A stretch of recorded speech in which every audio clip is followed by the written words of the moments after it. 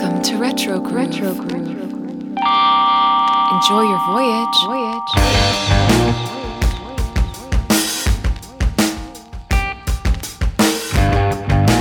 Retro Groove.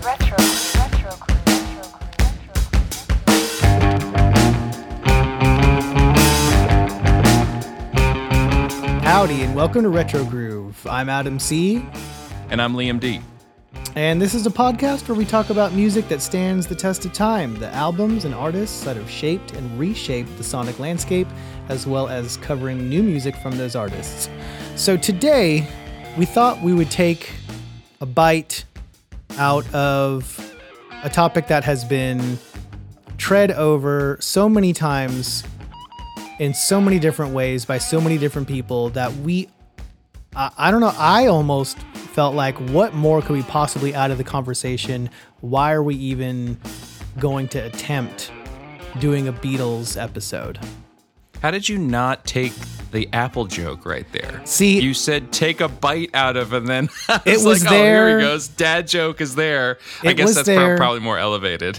Well, and then I said the word big, and then like in the back of my brain, as the words were coming out of my mouth, I was like, Big Apple, that's New York, and that has nothing to do with what we're talking about, and that's going to set up a rabbit trail that we don't need to go down because it doesn't help us. So fair enough. Anyway, we're getting into semantics here, and it's fun. But yeah, both of us have, over the course of the past couple of weeks, gone through the entirety of Peter Jackson's epic Get Back docuseries, and very epic. It's an epic in typical Peter Jackson fashion. It is the director's cut. Let's put it that way. That's true. Yeah. We'll get into that, and we'll also just kind of touch on some general Beatles opinions and our thoughts on all things Beatles. But first, as we typically do, Liam, how have you been?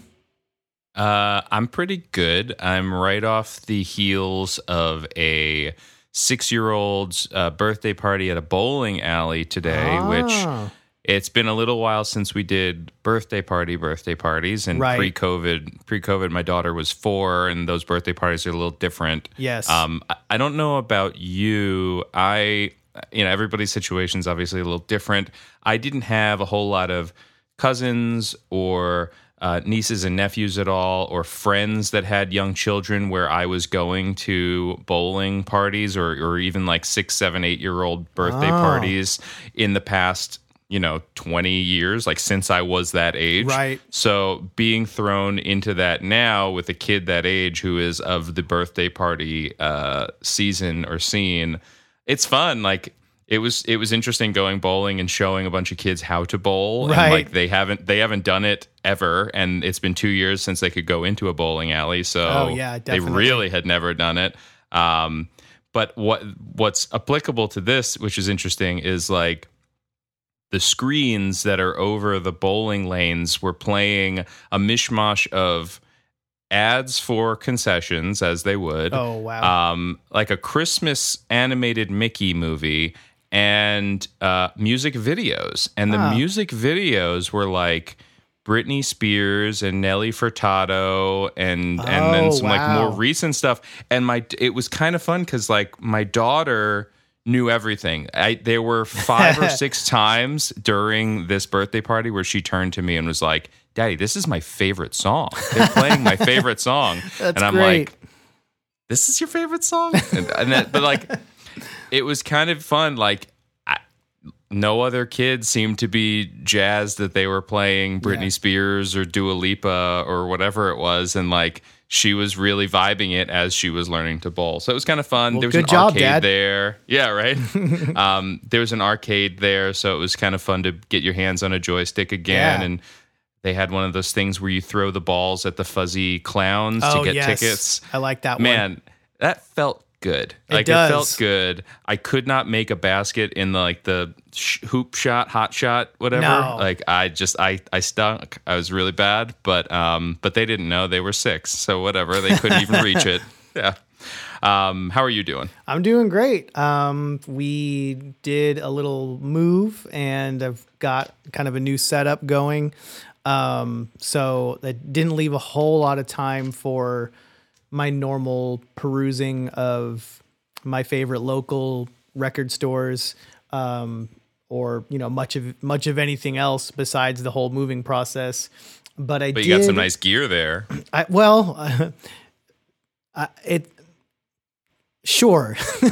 I got. You were streaming. I can't even stream. I don't even have a laptop that can stream. Well, I got gear. Well, I've had the laptop for a long time, but I got gear that was the least expensive I could find that was adequate enough to do what I needed to do reliably. So I'll put it that way. Nice. So that was kind of a small early Christmas gift to myself, the interface and the capture box and the microphone stand setup and all of that.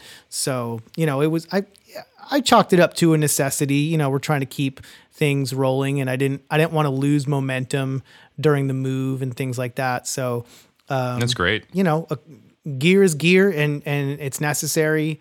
And if you want to keep it quality, you got to buy quality stuff. And I didn't go overboard. I just got what I felt like we needed. Got the hard drive too, and I'm happy to feel better about the equipment that I do have, just to keep it rolling and keep it quality. Because well, your appearance on Retro Logic was great and sounded great, and you did your stream is one of my favorite Mario games, so that was great. Yeah. It feels like you've got a good situation. I love it. Yeah, we'll keep it rolling, and I'll be streaming some retro games on Sunday nights on the Retro Logic Twitch account. That'll be fun. So of course, now that I have to be even more focused when I go out and about, because I could get lost shopping around for NES games. I could get lost shopping around for records.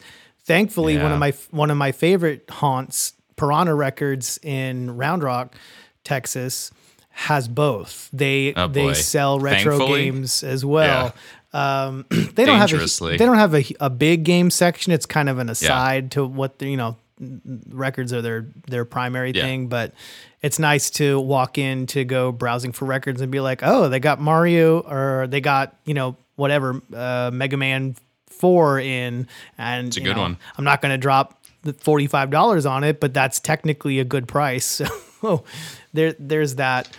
But other than the gear, I did, and this is also pretty much the only thing I've been listening to this past entire week. I was listening to the Rick Rubin podcast. Is it called Broken Record? I think so. And he was talking to, I think it was the Serge Tonkin episode. Oh, okay. And at some point they were just talking about like the LA music scene and how exciting things are. And the band Les Butcherettes came up.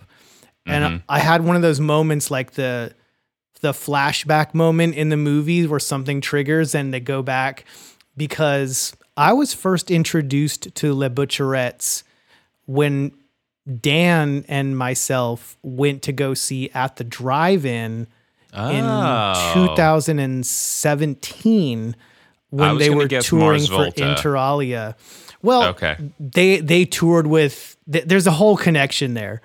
Yeah. And they toured with Mars Volta, and the lead singer and basically the founder and primary creative force, she's in a band with Omar Rodriguez Lopez, right? Called Bosnian Rainbows, of all things. But amazing, super creative names from that whole crew, and I love it.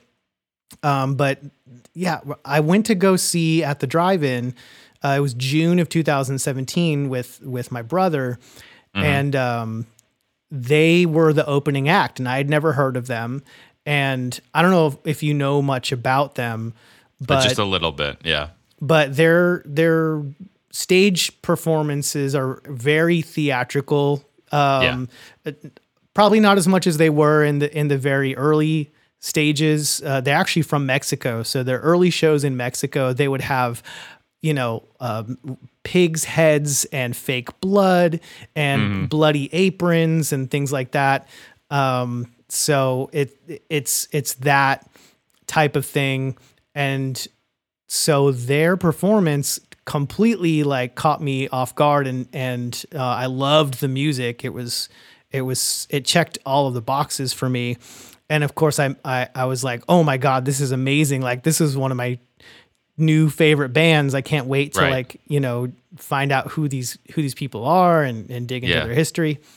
And then At the Drive-In came out, and it's At the Drive-In. So I kind of forgot about it for a while. And when I was listening to that, it jogged my memory, and I was like, oh man. So I ended up going back, you do the down the backwards rabbit hole. And I actually purchased they put out an EP last year, and it plays like an album because it's like 7 songs and they're all fantastic. There's no filler. So I ordered that. It's actually on its way to me from Amoeba Records in Hollywood. Nice. Which I think will be my first Amoeba purchase. Okay. Man, they're rooted in garage rock and punk.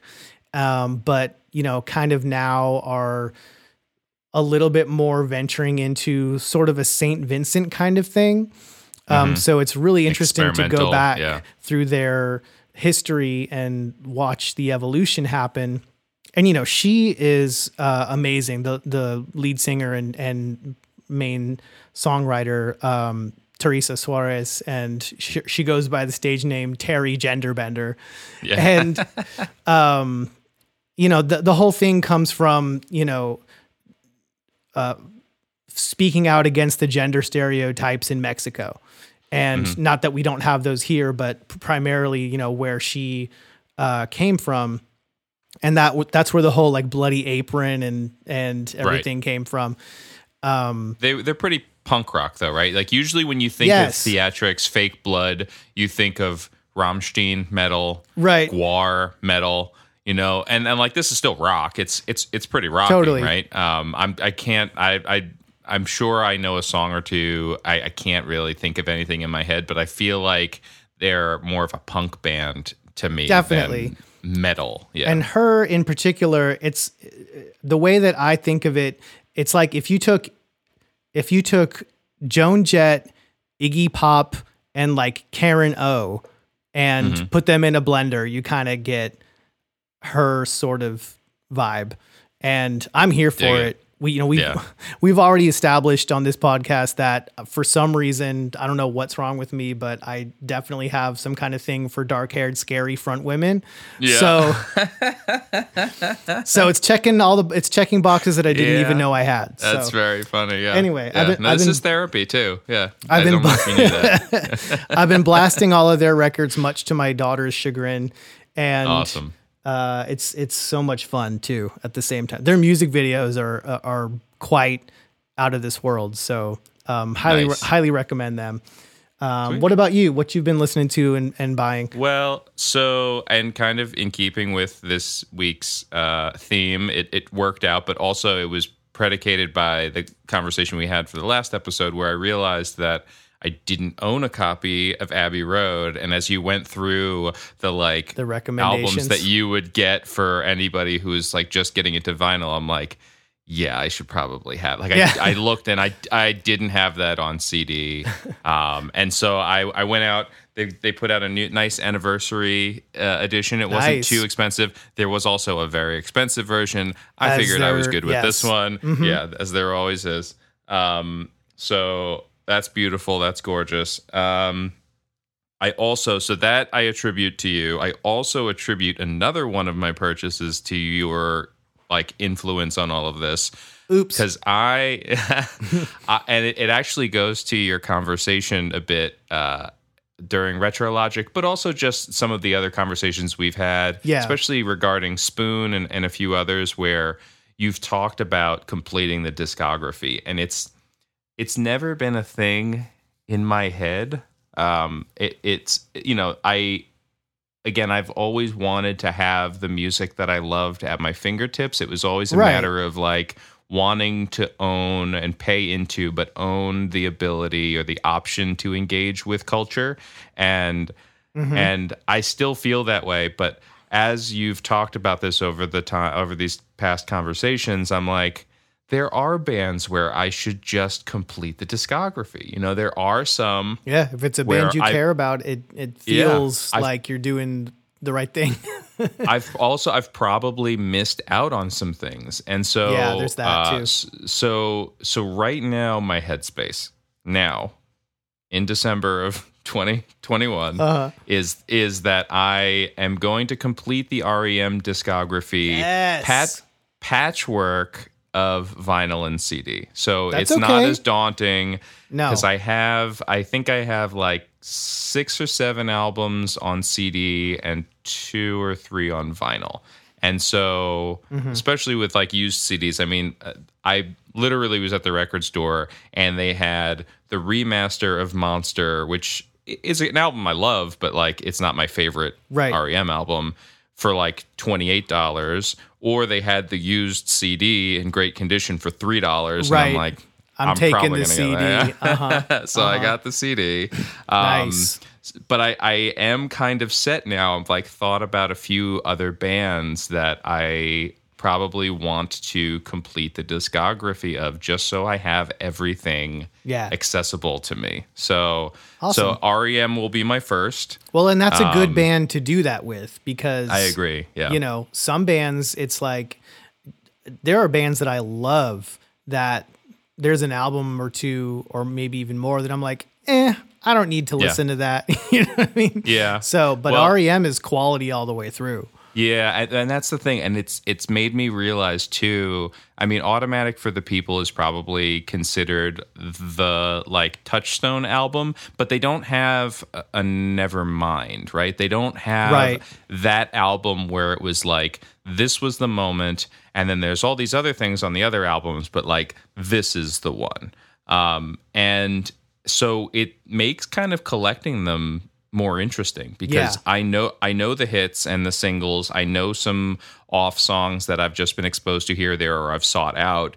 But listening now to some of these other albums that I've kind of dove into, I'm like, man, this band sounds different. I mean, it's a little bit like the Beatles. Like every song sounds different. It could be a different band. If you didn't recognize the voices, like, it could be a different band, but there's something about the orchestration or like the way that they kind of create their sound that is so unique that you can tell it's REM even if it doesn't sound like REM, and you can tell it's the Beatles even if it doesn't sound like the Beatles. And the others, adding on top of that, it's really, really fun and interesting to get the whole discography of a band like that has been around for so long and has put music out over multiple decades, that you can watch hear the evolution over time, what they sounded like in the early years, the kind of transitions that they went through,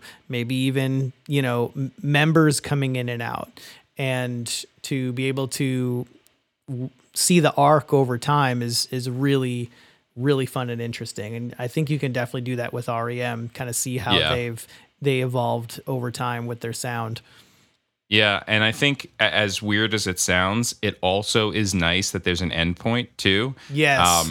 Like I had that, and this is so unrelated, but I had that with The Walking Dead, the comic series, where I was buying the hardcover books because I loved reading the series, and they just kept coming. And I was like, am I really going to buy one of these every 9-10 months and reread the series every time to get to the 10th or 12th hardcover book? And so initially by like the 10th book, I was like, I'm just going to leave it. I'm going to walk away. And as soon as he's done, then I'll go get everything and I'll just read everything. And 5 years later, all of a sudden, I don't know if you follow comics at all, but it was not crazy much thing anymore. It was a crazy thing that happened. This isn't a comic podcast, but he just ended the series. Like, no one really had a heads up.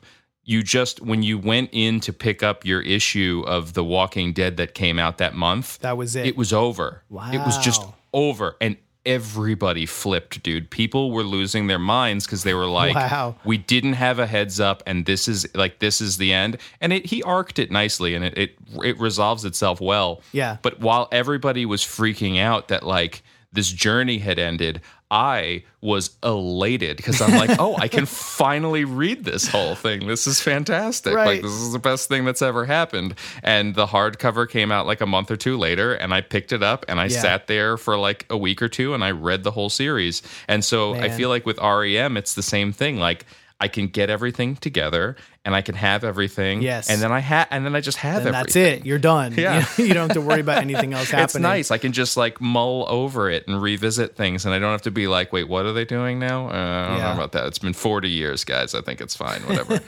That's enough. But yeah, and then so I crowdsourced a synthwave like Zelda music album, which I've got enough of. Like excellent. I've got enough of like the lo-fi stuff and the symphonic stuff where I was like, do I really need a synthwave version? And then I listened to the songs because Yes. you get the digital immediately, and then the Oh. vinyl is going to come in like 6 months.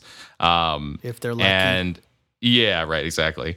And so I listened to a couple of it, and my daughter was in the room, and she was like, "Hey, I know that," and she thought it was cool, and I was like, "All right, yeah, I'm gonna get this."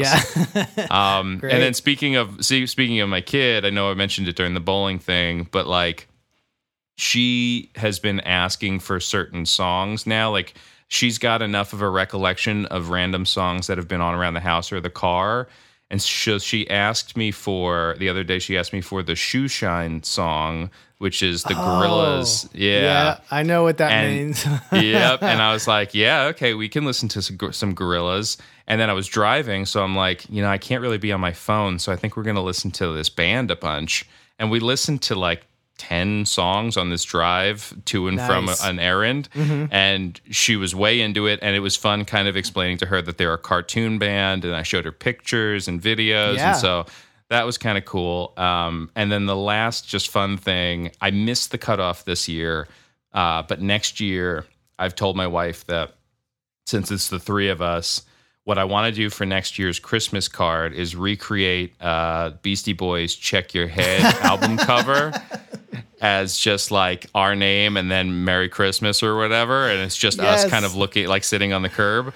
And my wife was like, we can do that, but that means that you set a precedent. So I hope you have other ideas for like future album covers. Like, you can't just do this as a one-off. Right. The next year we'll have to do it again with a different one. And so I was like, man, what trios have iconic album covers that have them on it? Like Green Day does not. ZZ Top does. We could do Beards. But we landed on Destiny's Child, where like there are some great album covers with the three of them on there. And so then we all, like, my daughter knows some Beyonce, but doesn't really know. We realized she doesn't really know Destiny's Child. So we watched the Survivor video. We've been dancing to Bootylicious. It's been great. Like, That's awesome. That Destiny's Child had hit after hit, man. Like, powerhouse. Beyonce is Beyonce, and the hits are all there too. Yeah. But like, that Destiny's Child catalog is fire. There's like 10 to 12 just mega hits in that catalog alone. So, yeah. So it's been super fun. That's awesome. Yeah. All right, cool. Well, we do have a little bit of news to touch on before we get into our music history for the week. This is real briefly. I just saw this announcement today, but the Texas trio, speaking of trios, Khruangbin is kind of a jazzy, mostly instrumental, groovy trio. They did a little EP with Leon Bridges a few years back called Texas Sun. And it was very well received. And everyone was like, oh, when are you going to do an album?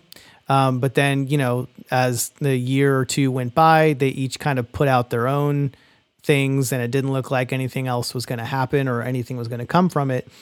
but they just announced they are putting out another EP, not an album, but another small EP called Texas Moon this time. Yeah. And that's going to be out February 18th. So I will absolutely be looking forward to that because I'm a big fan of both of those artists. And that little Texas Sun EP is really, really, really amazing. It's really good, and it seems like this is something that they wanted to do, or at least were obviously inspired to do because of the success of the first one. Yeah. And it's kind of fun to think of what this could fully sound like. I like a theme. It doesn't need to be like a full subject album or whatever, but like to have a sort of style or mode of songwriting or something for this could be really cool. Yeah, I'm excited for it too. Dope. I mentioned REM is going into their 40th anniversary or their 40th year. So is Metallica. And if you're listening to this now, you may be missing the first stream of their concert, but it's on demand, so don't worry about it.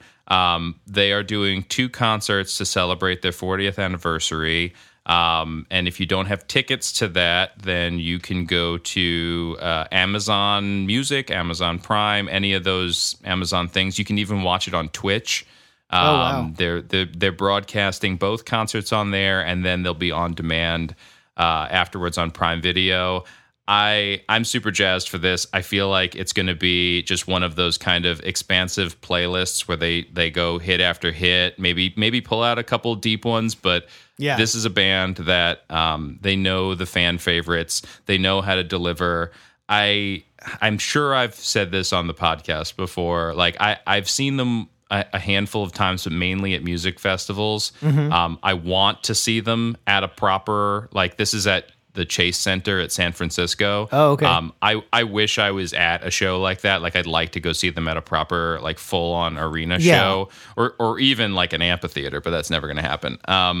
But I just think there was such an energy at the shows that I was at where you would think when you're at a metal show, like when I was at that Megadeth show, it was intense. Like people were very cool. The metal fans are nice and they're like wonderful, very considerate people who just like then spin around and throw fists in the pit. Of course, but they'll help you up after. Each other too. Oh yeah, 100%. They're just working it out. But yeah, so Metallica fans though, or a Metallica show is like the pinnacle of that, where it's really just, it felt like everyone was there and everybody, like if there was a communal aspect to every time I've seen them. Mm-hmm. And like a dude put his arm around me and I didn't know who he was. And normally I'd just beeline for the door. I'd rush for the gates. Right. And I was like, yeah, I think I'm okay with this actually. Like we're enjoying this together.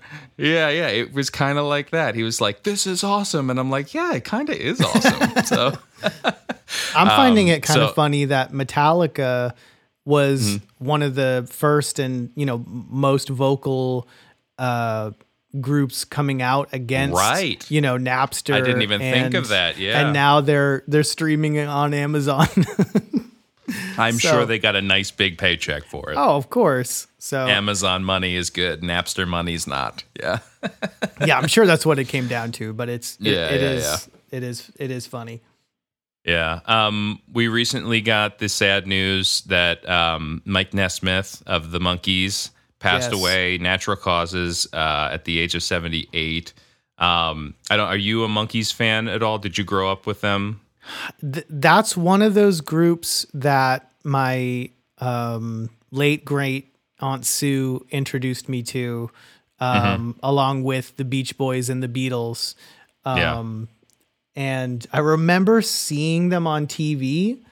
I wasn't really into them, but the TV show was entertaining and I would listen to whatever my Aunt Sue liked. So I'm aware of them, but my fandom didn't move much further beyond, the age of 5 or 6. Yeah, so it's an interesting thing, and I'm a fan. This just like our later Beatles conversation. I could have some of these notes wrong, but like they were obviously put together for this TV show. They weren't musicians in the sense of like a band that had this vision to put out this material and then it coalesced into a TV show. It was kind of the opposite, but they were all very talented in their own right, and ultimately would go on to write and tour and perform their own music, which was great. Yeah. But most of their hits, a lot of their hits were written by Neil Diamond, and Neil Diamond is Jewish Elvis. Like he is like. He like that dude is fantastic. I've never heard him put that way. That guy can write a hit, man. I mean, like even his bad songs are catchy, and so he wrote a bunch of like I'm a Believer, a bunch of those Monkees smashes were Neil Diamond songs. Wow. Mickey Dolenz is the only one left. Transparently, I do have autographs from some artists and stuff like that. The Monkees were artists and a band or a group that I definitely wanted in my career path and whatever to get. Like they meant something to me. I watched the show growing up, and so I have an LP signed by 3 of the 4 members. Wow.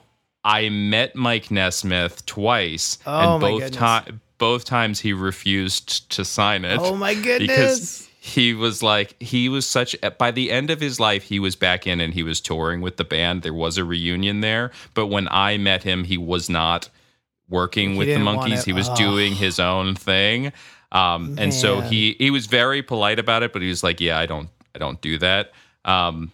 He definitely, like later on, also was the guy at the conventions where if you paid like $100, like you could get the signature on an item or something. I never did that. That's not my vibe. I more prefer the story that like I have 3 of the 4 autographs and the 4th that I don't have. I was told it's a no. great story. I mean, multiple times too. Multiple times. Yeah, that's right. Yeah, I got shot down twice. I thought he'd forget, and then maybe he did, and he just really felt that way. Yeah, he changed his mind.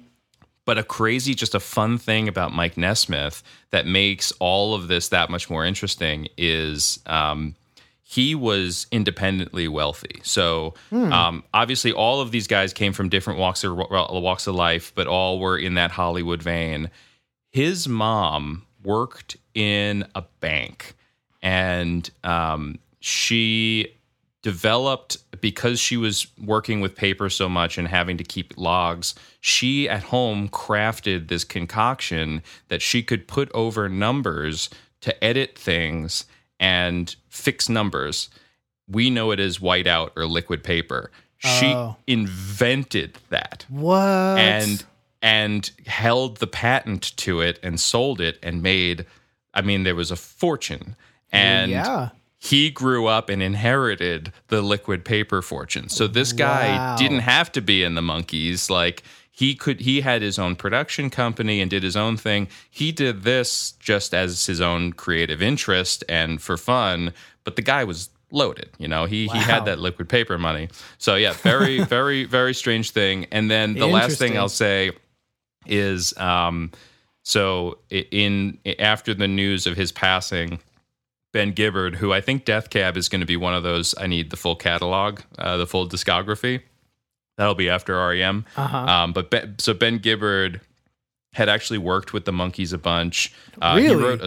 He wrote a song for them. So they did an anniversary release. I think it was a 50th anniversary release about 5 years ago. And there were a handful of artists that wrote songs for him. I'm blanking on some of the others. I think Noel Gallagher wrote one. And he wrote a song called Me and Magdalena that they performed for that album. It was like a collection of songs that they didn't record in the 60s that they went back and re-recorded. Oh, cool. And then songs that were written by other famous songwriters that they were friends with. And he got to know them. He performed with them a few times. And so when the news of Mike's passing came out, he went on Instagram, as he did at the very beginning of lockdown, where he just like went live from his bedroom and was doing like mini Death Cab for Cutie concerts solo every night. So he did a tribute, like a 5-song acoustic kind of tribute to Mike Nesmith, all songs that Mike wrote, and then he did the song that he wrote for the Monkees. So it's up there. It's on social media. It's beautiful. I mean, Ben's fantastic. The songs are great, man. Like these guys went and created their own kind of musical sound out of a sitcom, out of Gilligan's Island level like sitcom. And it's still a funny show to watch today. And it's sad that there's one left, I mean, that, again, we've talked about it before. Like, that's just the way it is. We're going to talk about the Beatles, and we've got 2, but like, there's one Monkey, 2 Beatles. We got a bunch of Stones. That's the way it is. And of all of those, you would think the Stones, I don't know. I felt like they were the bigger partiers. So it's weird that they're around and Ozzy is still around, but it makes sense that we lost all the Ramones. But I mean, it's sad. I love the Ramones. It's sad, but it kind of makes sense. Kind of checks out. Yeah, it does. And then the last thing that I wanted to touch on here was just an obvious thing that everybody's heard about now, but like vinyl sales are just bananas. Yep. The numbers from Black Friday, which admittedly I said last time, like, I looked at the lineup for the record store day, Black Friday, and I skipped it. I went in afterwards. I grabbed a thing or two. Most of it was gone, which is a good sign, I guess. But like, I don't think that this Black Friday was even that strong of a showing. And LP, like vinyl sales, accounted for 46% of all albums sold. That's digital and everything. Not that there are people buying that many digital albums, but that's, Amazon digital albums, whatever. And about 55% of all physical. It was 1.46 million vinyl records in a week, like 1.5 million units. So, we talk about the production. It's going somewhere. Like people are buying these things. And the initial Adele album count came out, and she's sold 250,000 copies already. Oh wow! Like it's a ton. I mean, of the vinyl specifically. The vinyl, I think, is 160,000, something around there. Like I think the only person who sold more vinyl is Taylor Swift this year. And Adele's thing's only been out for 2 weeks. Right. So, goodness. We talked about how that they prioritized making sure that they had product on the shelves, and it looks like they were spot on. Like that people are going out. I think Adele's album is that tentpole moment where people will spring and pay for the extra money to hang it on the wall and have it in this permanent form that is tangible and you can hold it. Right. There's something about it. And who knows really what it is at the heart of it, but people are realizing that there really is something to having whatever you want to call it, a memento or a token, something physical that can't be taken away from them at the whim of a corporation. You know what I mean? Right. Everyone's had that experience where a show or a movie that you absolutely love is just randomly removed from the streaming platform that you have access to.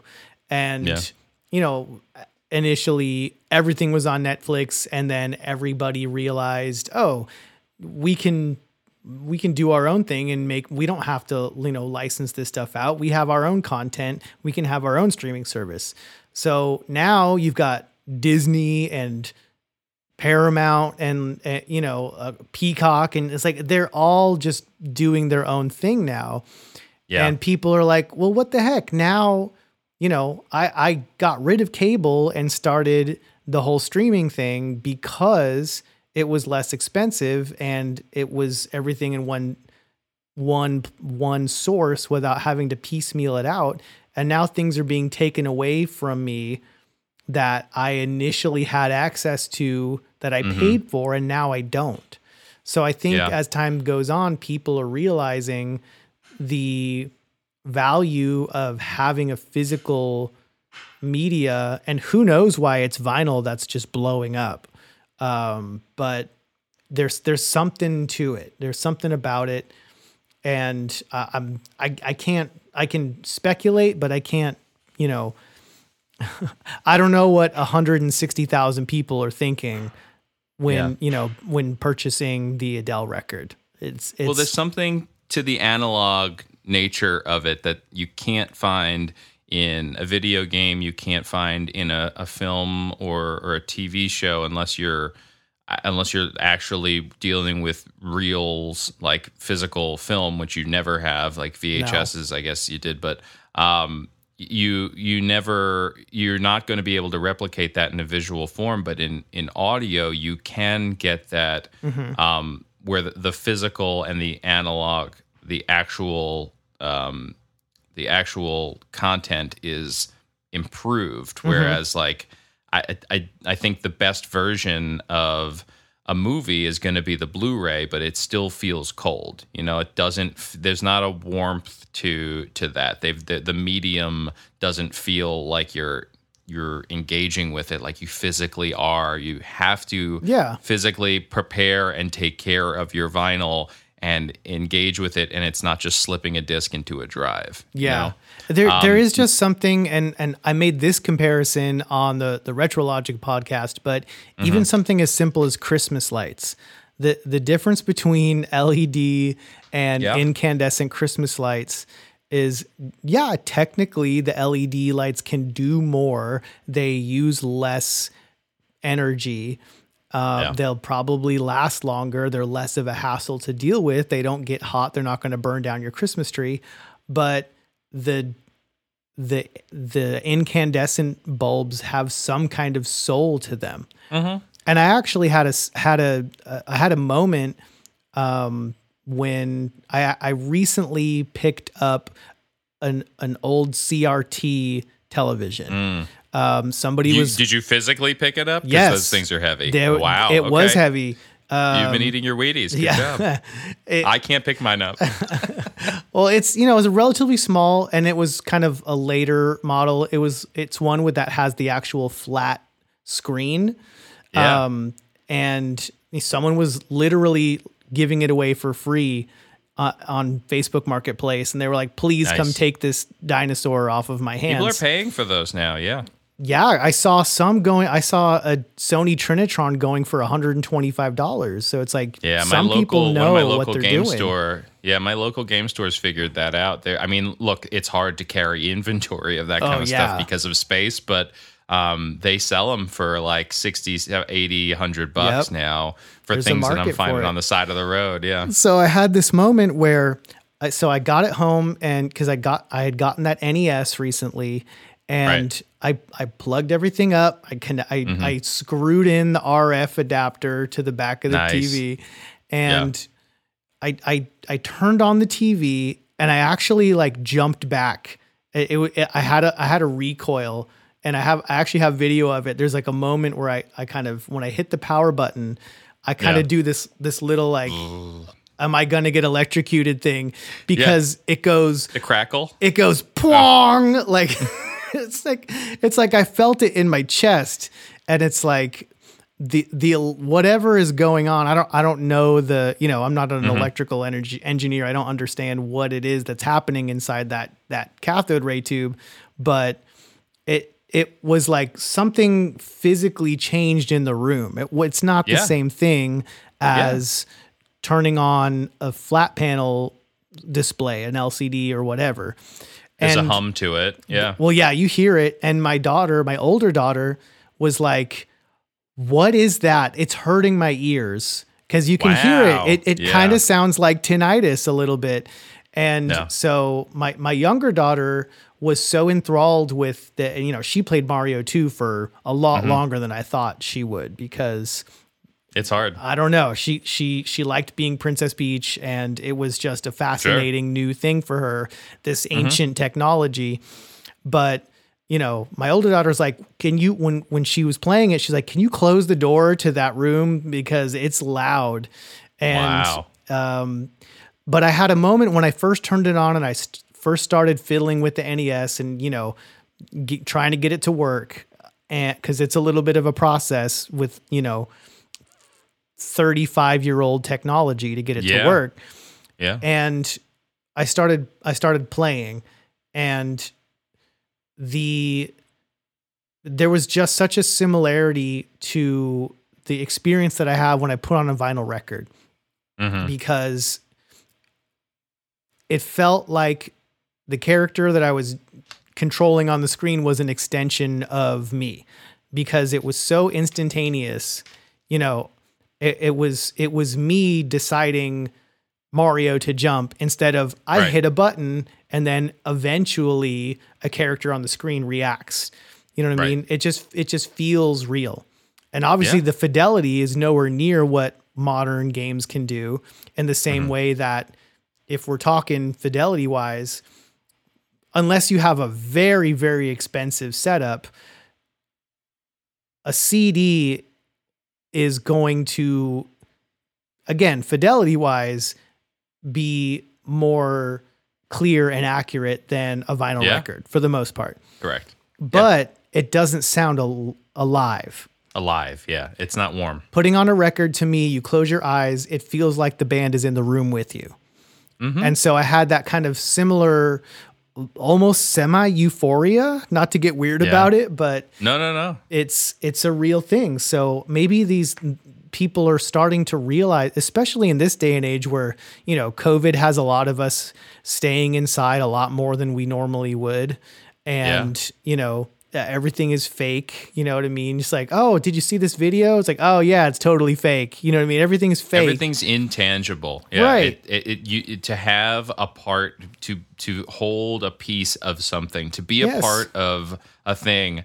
I mean, like, an NFT is never going to be what a physical piece of something that's important to you is, whether it's any sort of art.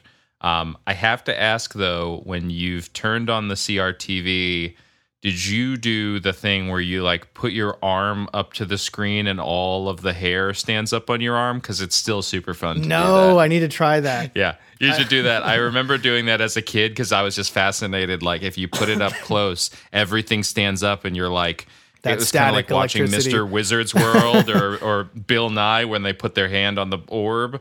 And I'm like, oh my gosh, this is so cool. And so when I turned mine on, that's the first thing I showed my daughter. I was like, it's alive. Put your hand up here. Look at this. This is so cool, right? Watch what it did to me. It's alive. It's impacting me. The energy is there enough that it's impacting me physically. Yeah. And I liken that to when you put a record on and, you know, that needle drops, there's that sudden like, and it's almost startling, you know what I mean? Just like I got startled when I turn on that CRT.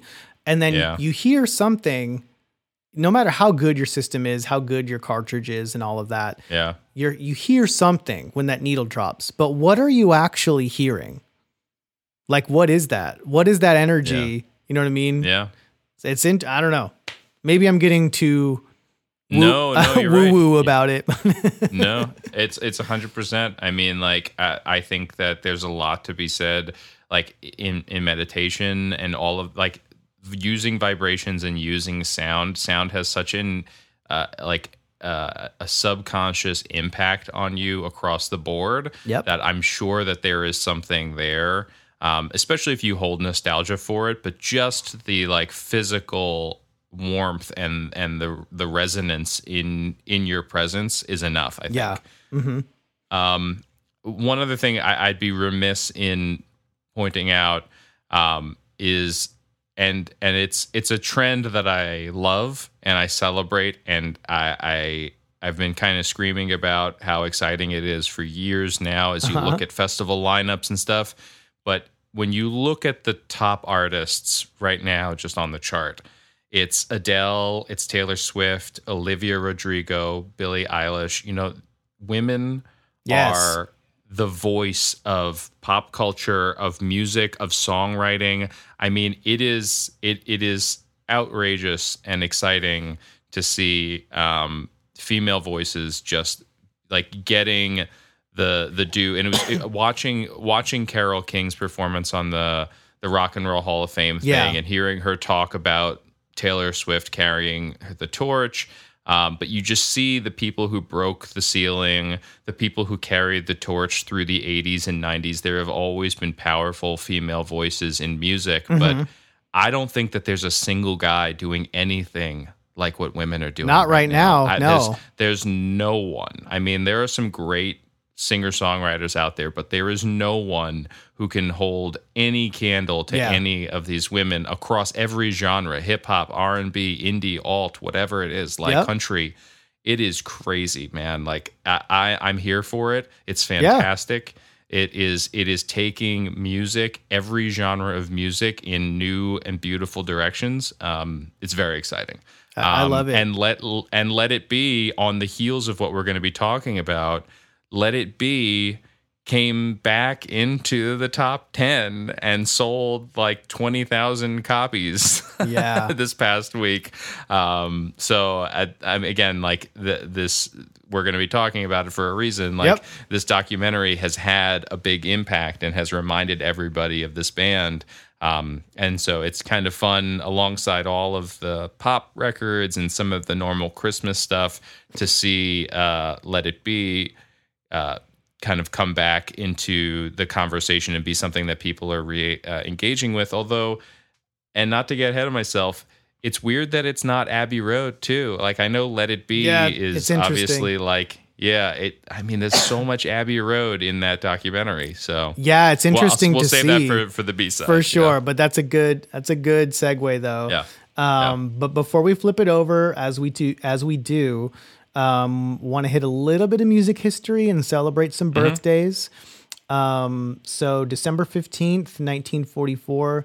I don't know how familiar you are with his catalog, but American big band musician, arranger, composer, and band leader Glenn Miller was killed when his aircraft disappeared in bad weather over the English Channel, traveling to entertain U.S. troops during World War II. Oh my God. I don't know anything about this. Yeah, that's how he passed. He was literally the best-selling recording artist from 1939 to 1943. That's so crazy. I have very, very few memories of either of my grandparents listening, either sets of my grandparents listening to music, but there are two memories that stand out. One is my Italian grandmother making the sauce in the kitchen and bopping to Billie Jean playing on the radio. And the second is my grandfather on the other side of my family, sitting down next to his hi-fi and listening to Glenn Miller. So that is, it just indicative of the era that he grew up in. And yeah, I've got to go listen to some Glenn Miller. And so I gotta look, did they find his plane ever? Like, what? That's so crazy that, like, to think that any of the artists that we just talked about, if they went missing Amelia Earhart style in the midst of everything, right. I mean, it would be the most known thing you'd think forever. Well, that's so crazy. It was the mid 40s. I'm sure it was a big news news item. Yeah. It was big news, No but internet. like what can you do at that point? The technology isn't there to go scouring the ocean floor for the wreckage. You know what I mean? So, wow. Yeah, that's what happened on December 15th, 1944. Also on December 15th in 1988, soul singer, King of Soul, James Brown was sentenced to 6 years in prison for various offenses, including possession of weapons and resisting arrest. But he still is the King of Soul to this day. That's right. I don't He's care. The best. And then a few birthdays. December 17th, 1939, Eddie Kendricks of the Temptations. We lost him in October 1992.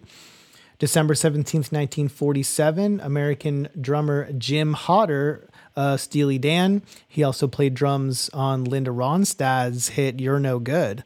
I didn't know that.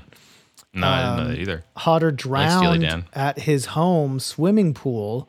What? In June of 1990. Yeah, what is it with musicians dying by drowning? Man, yeah. That's like Guys, the don't go third swimming. one that we've mentioned Don't in go as to many. the beach. What are you doing? Man. Or just if you're gonna go swimming, avoid any substances before. Yeah, I think it's that. Swimming and substances do not mix. Anyway, not to assume anything, but I mean, it fits the profile, I guess. It probably does. Yeah. And then speaking of REM earlier, December 17th, 1958, happy birthday to Mike Mills, bass player of REM. And then we talked about the Stones earlier too, December 18th, 1943. Still kicking. Keith Richards. Who Wow. knows how this guy, he was born before Glenn Miller passed away. He's that old. How? Jeez. Right. That's You're crazy. right. Wow. Yeah, I don't know, man. A lot of vodka and cigarettes. It worked out at some for him. point the alcohol just preserves you instead of it's like if you get past a certain point, that it's for sure. Or he's got the Aussie gene. I don't know. Well, he figured it out. He drinks vodka and orange soda, and little did we know that that's actually the magical elixir of life. That's all you need to survive is orange soda and vodka. Well, switching to vodka didn't help Lemmy, unfortunately. Just so you know. That's true, but he wasn't drinking Crush. Oh, it was okay. So it's you the need orange the Fanta. soda. Okay. Fanta. Any of those. Any orange soda is not a specific. Any orange soda. Okay, great. Yeah, don't do pineapple. It's gross. That is gross. And then also on December 18th, 1970, we just recently lost him, DMX. Yeah. December 18th, 1980, happy birthday to Christina Aguilera. And Talked then, about her last time. Yeah. Come on. And then speaking of Billie Eilish a little bit earlier. That's right. Happy birthday, Billie Eilish, December 18th, 2001. This is probably the first artist that we've celebrated their birthday on this podcast that was born post 9/11, which is weird. It's true. Makes me feel old because it's like, I feel like 9/11 was a few years ago and here she is, full blown adult, one of the most popular artists in the world. And she was born post 9/11. She didn't see it happen on TV like the rest of us. So it's just weird. It's interesting to think about that. It's very weird, and it's only going to happen more and more. Yep. Yeah. All right. I just, as we're talking here, I am looking at this Glenn Miller stuff because I am fascinated. It's a mystery, right? And it seems like there was in 2010 to 2017, they opened up an investigation to try and figure out what exactly the plot happened. Thickens.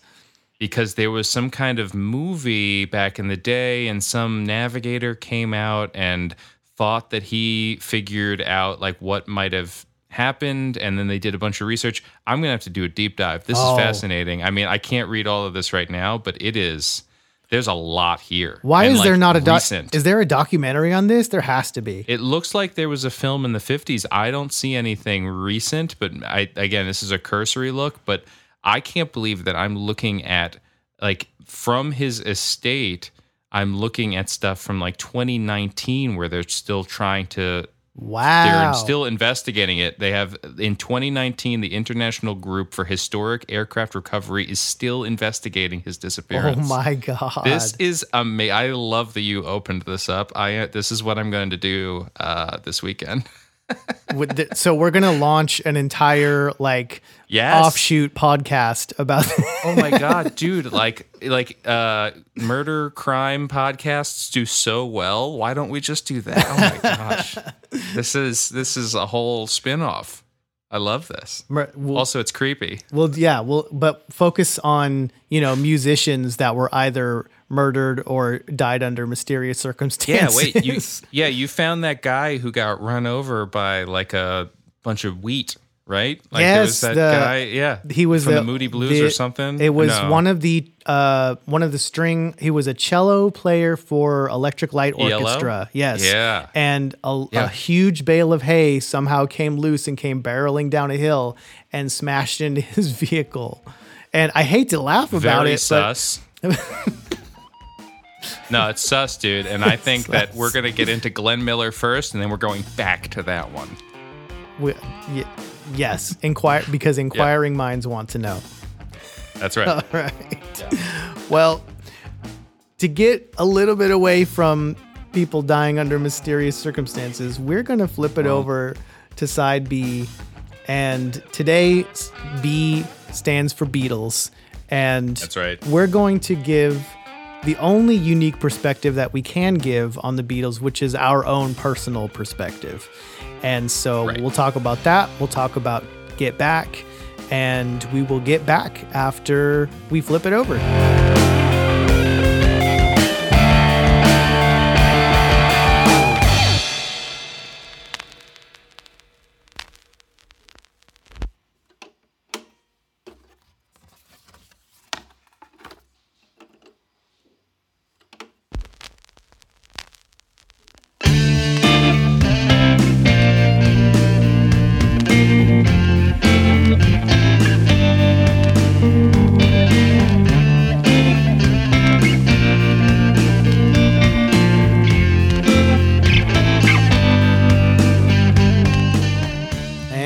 Welcome back. Thank you for flipping it over with us. This is side B of our 14th episode of Retro Groove.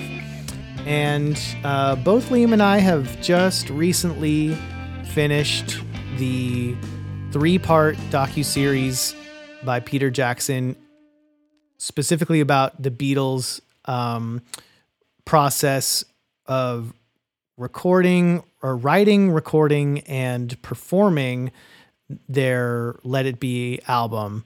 And we've got our own personal thoughts and opinions, but before we get to that film or docuseries, whatever you want to call it, Liam,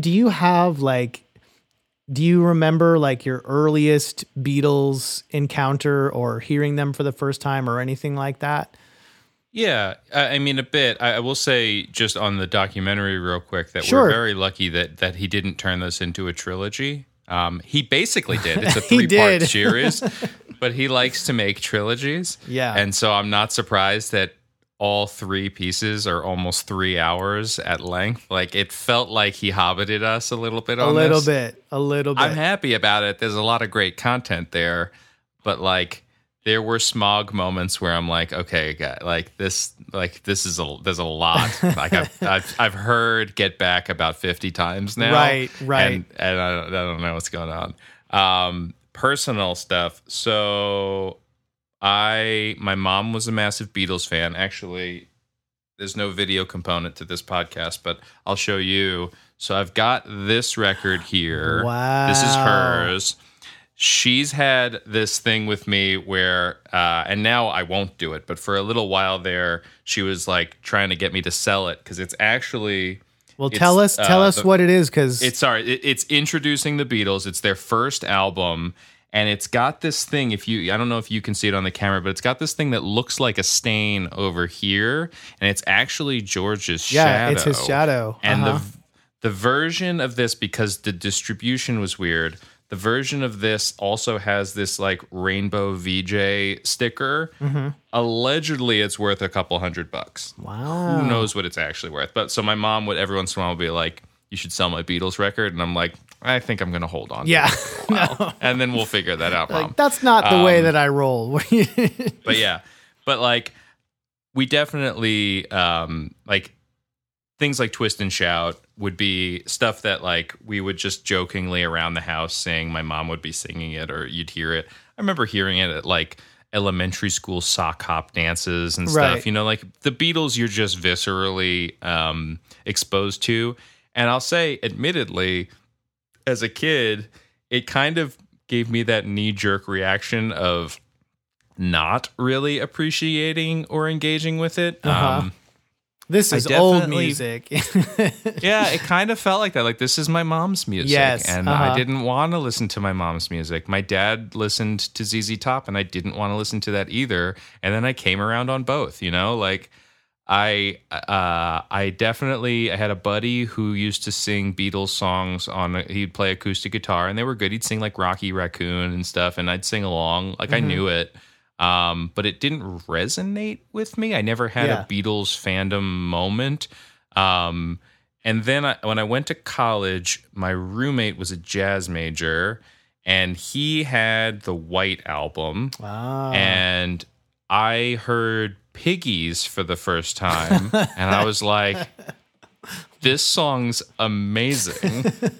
It's a George Harrison joint. Yep. And I was like, wow, okay, hold on. Like, suddenly it went from twist and shout mom sock hop music to like, oh right, these guys like got really elevated and figured stuff out. And so the first vinyl record that I went to a used record store and bought was Sgt. Pepper, there it is. which remains to be my favorite. I have like 3 different copies of Sgt. Pepper at this point, like CD, vinyl, right. whatever. So Sgt. Pepper is that was my moment, because that was like suddenly that was that merging for me of like, it's this pop sensibility, just untouchable songwriting, but experimental, right? Yeah. Like, there's so much going on there, and you can go back to the earlier records and see that if you're looking for it and you figure it out. You can But watch Sgt. the Pepper, progression. right? But that's the basis of Sgt. Pepper for me. Is it's like it's so weird and all over the place, but so smart and so well written. Yeah. And so then I started using his record player to listen to Sgt. Pepper, and then he would throw on the White Album. And then just over the years, you know, just kind of experiencing their music more and more. Again, I've never been a massive super fan, but I've always had a really strong appreciation. I definitely am my mother's son when it comes to my favorite Beatle. She was a George guy, George lady. I'm a George guy. There you go. And I will say that this documentary wholly reaffirms me Yes. as a George fan, and honestly made me a big Ringo fan. Not to get dude. ahead of myself, but like, Absolutely. man, Ringo's fun. Ringo is dope. Ringo's great. He is there for it. I love Ringo Starr now. But yeah, no. So George Harrison, fantastic. It's fun to, kind of, if you earmark some of your favorite Beatles songs and you looking at them, and I'm like, oh, okay, so George Harrison wrote a lot of them. Like, I love Paul McCartney and Lennon songs. They're all great. But it is fun that some of the ones that hit me the most, like Something and Here Comes the Sun and While My Guitar Gently Weeps and Piggies, like, I'm like, oh, okay. Like, I was connecting with George Harrison before I knew I was connecting with George Harrison. Yep. You know? And I think a lot of people have that experience where as they get older and realize that, you know, there were particular songwriters and some of the songs were written by this person, or it was primarily written by that person, patterns start to emerge.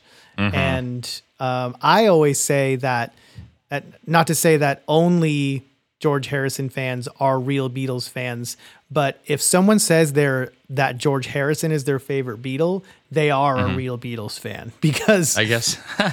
because a fake Beatles fan wouldn't say that. Sure. Yeah, that's true. That's true. What about you? Well, so again, not to retread old ground, but the first memory that I have is being introduced to the Beatles by my Aunt Sue. And from my memory, I should say the first song that I remember hearing is I Want to Hold Your Hand. And Oh my God. I liked it, and I didn't, I wouldn't say that it was a life-changing moment or anything, but it was memorable.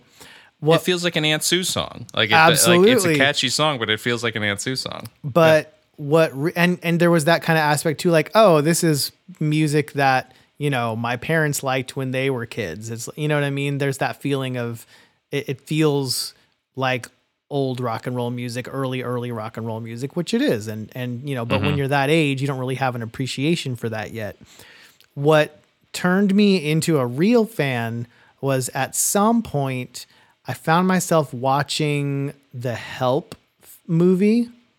Oh, okay. And so as soon as I heard, for some reason, Help, it's the song, that was like, whoa, that just like, that blew my mind for some reason. I must have been 6 or 7. I wasn't, older and wiser or anything.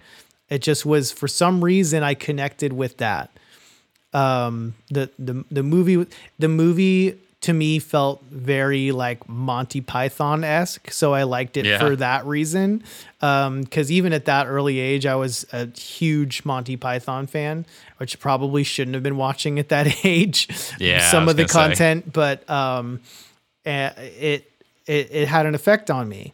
And then I guess a little bit later on in my teenage years, when I started actually going through my parents' old records that were just, in a box in the garage that they didn't care about anymore because CDs were the thing now, and discovering artists that way. I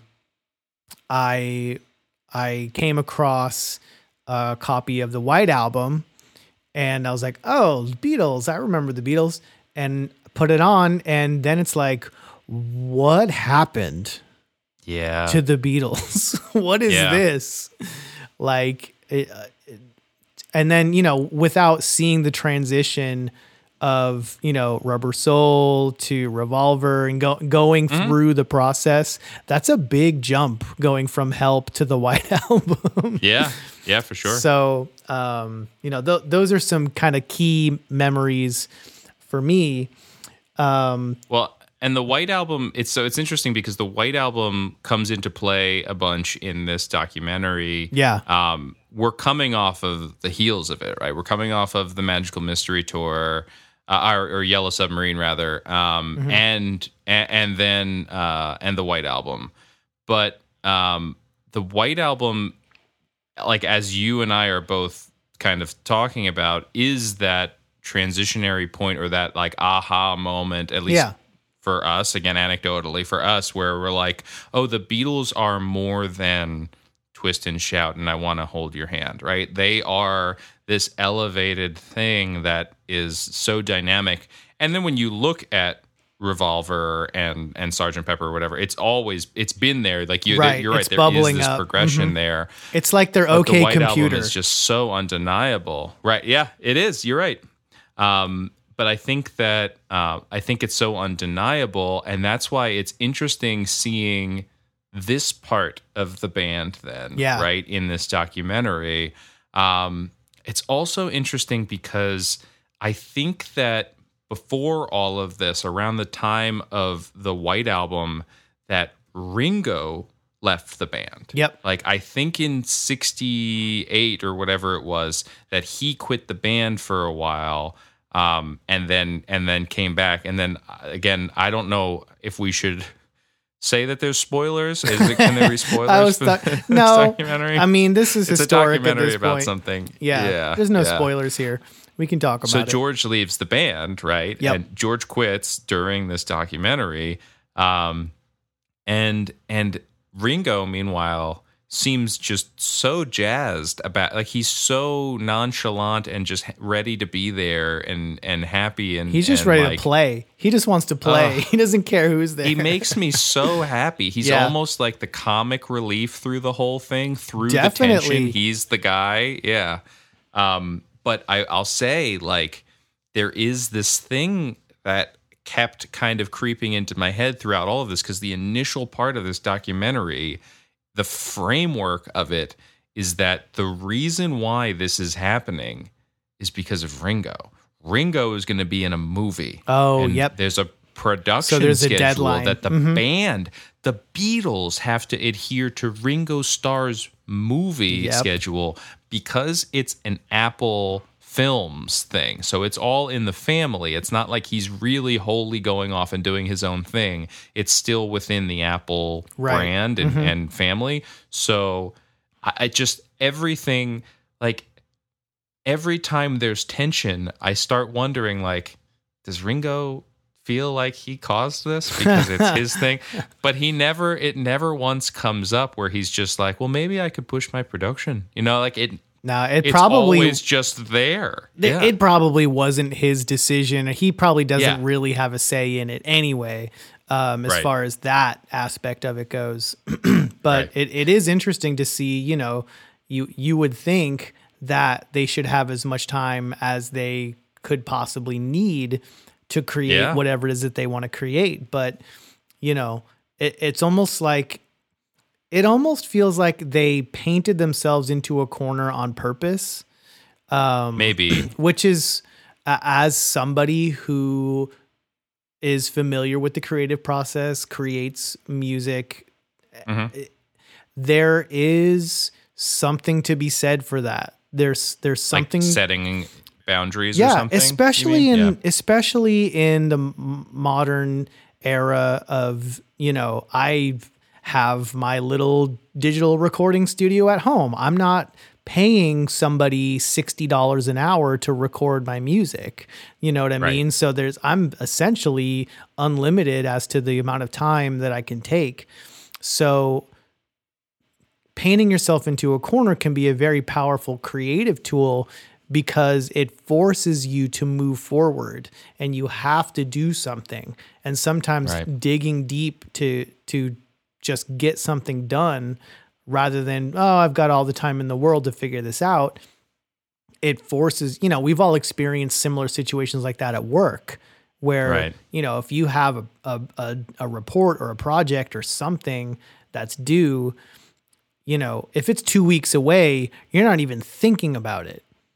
Yeah. But if it's due the next day, you're using all of your skill sets to get that thing completed and make it as good as you possibly can because there's a deadline.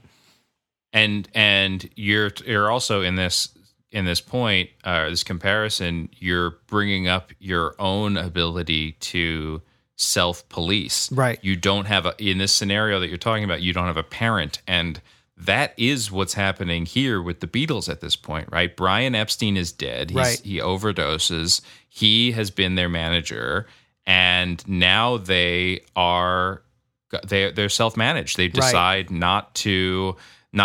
don't have somebody else they're going to trust. They keep talking throughout the documentary, and John eventually meets with Alan Klein, who's the Rolling Stones manager. But like, that, I mean, this is the end of the band as we know. Right. Like there is no Beatles to manage after this.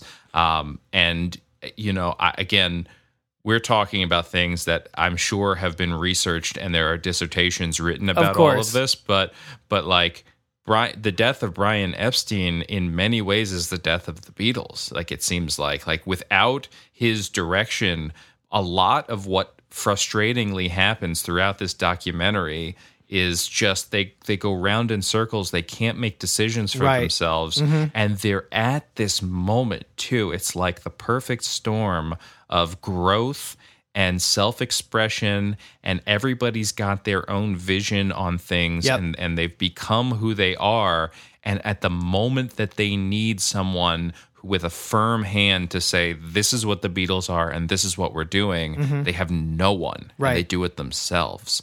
And so your comparison is so apt because it's like, how do you police yourself as a solo artist, let alone a group of 4 artists that are trying to be one and can't be one? No, and that don't see eye to eye much of the time. And there's a lot of concessions being made. I have a question. I have a question for you real quick. So as a musician, as a creator, right? When you watch the songwriting process in this documentary, is it everybody has their own, right? I've heard artists that pluck things out of the air, and then you have Rivers Cuomo who has an Excel document that he can search, like everybody has their own way. But I gotta say, like, I definitely remember taking a course in college that showed a way or various ways to examine and interpret art, whether it was painted art, music, art, whatever. Mm-hmm. And I remember as I was learning this thinking like, I don't know if you can do that because the artist has a vision and you can spend your time trying to figure out what the artist's vision was, or you can spend the time trying to think of how it makes you feel.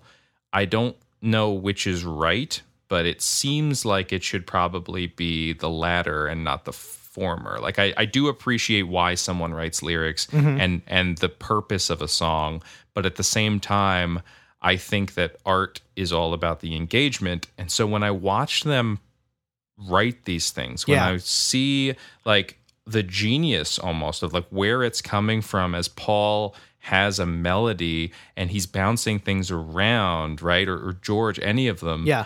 And they don't know what the words are. The words don't mean anything. Nope. Right?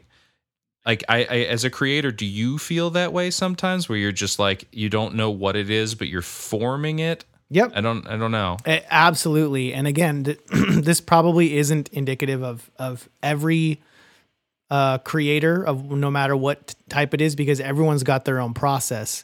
And even a person might have multiple processes that, you know, one song might be written this way and another song is written another way. And even if going back to the Beatles, even talking about Paul, you know what I mean? We watched on film Get Back be formed out of nothingness. How amazing was that, dude? That's like the moment of the whole film. Yeah, it clicks. It like I have that written down here. I love it. Like it clicks, and John's not even there, right? Like you just watch it come from the ether where he's just like, it's just happening. Oh, right. It feels so good. And it's almost happens because John isn't there, because they're just kind of goofing around. Yeah, he's like, what am I going to find? I'm going to pull something out. What do I have? What can it be? And yeah. So it's like, so we watched Paul have this moment where they're just jamming. They're just goofing around. They're just playing instruments. And you watch the melody kind of form and come in and out of, existence. And the lyrics aren't anywhere close to what they end up being. And he's just working it out. And it takes a while to get to where it sounds anything like what we know the song in its final form to be. But Paul also, the song Yesterday came to him in a dream.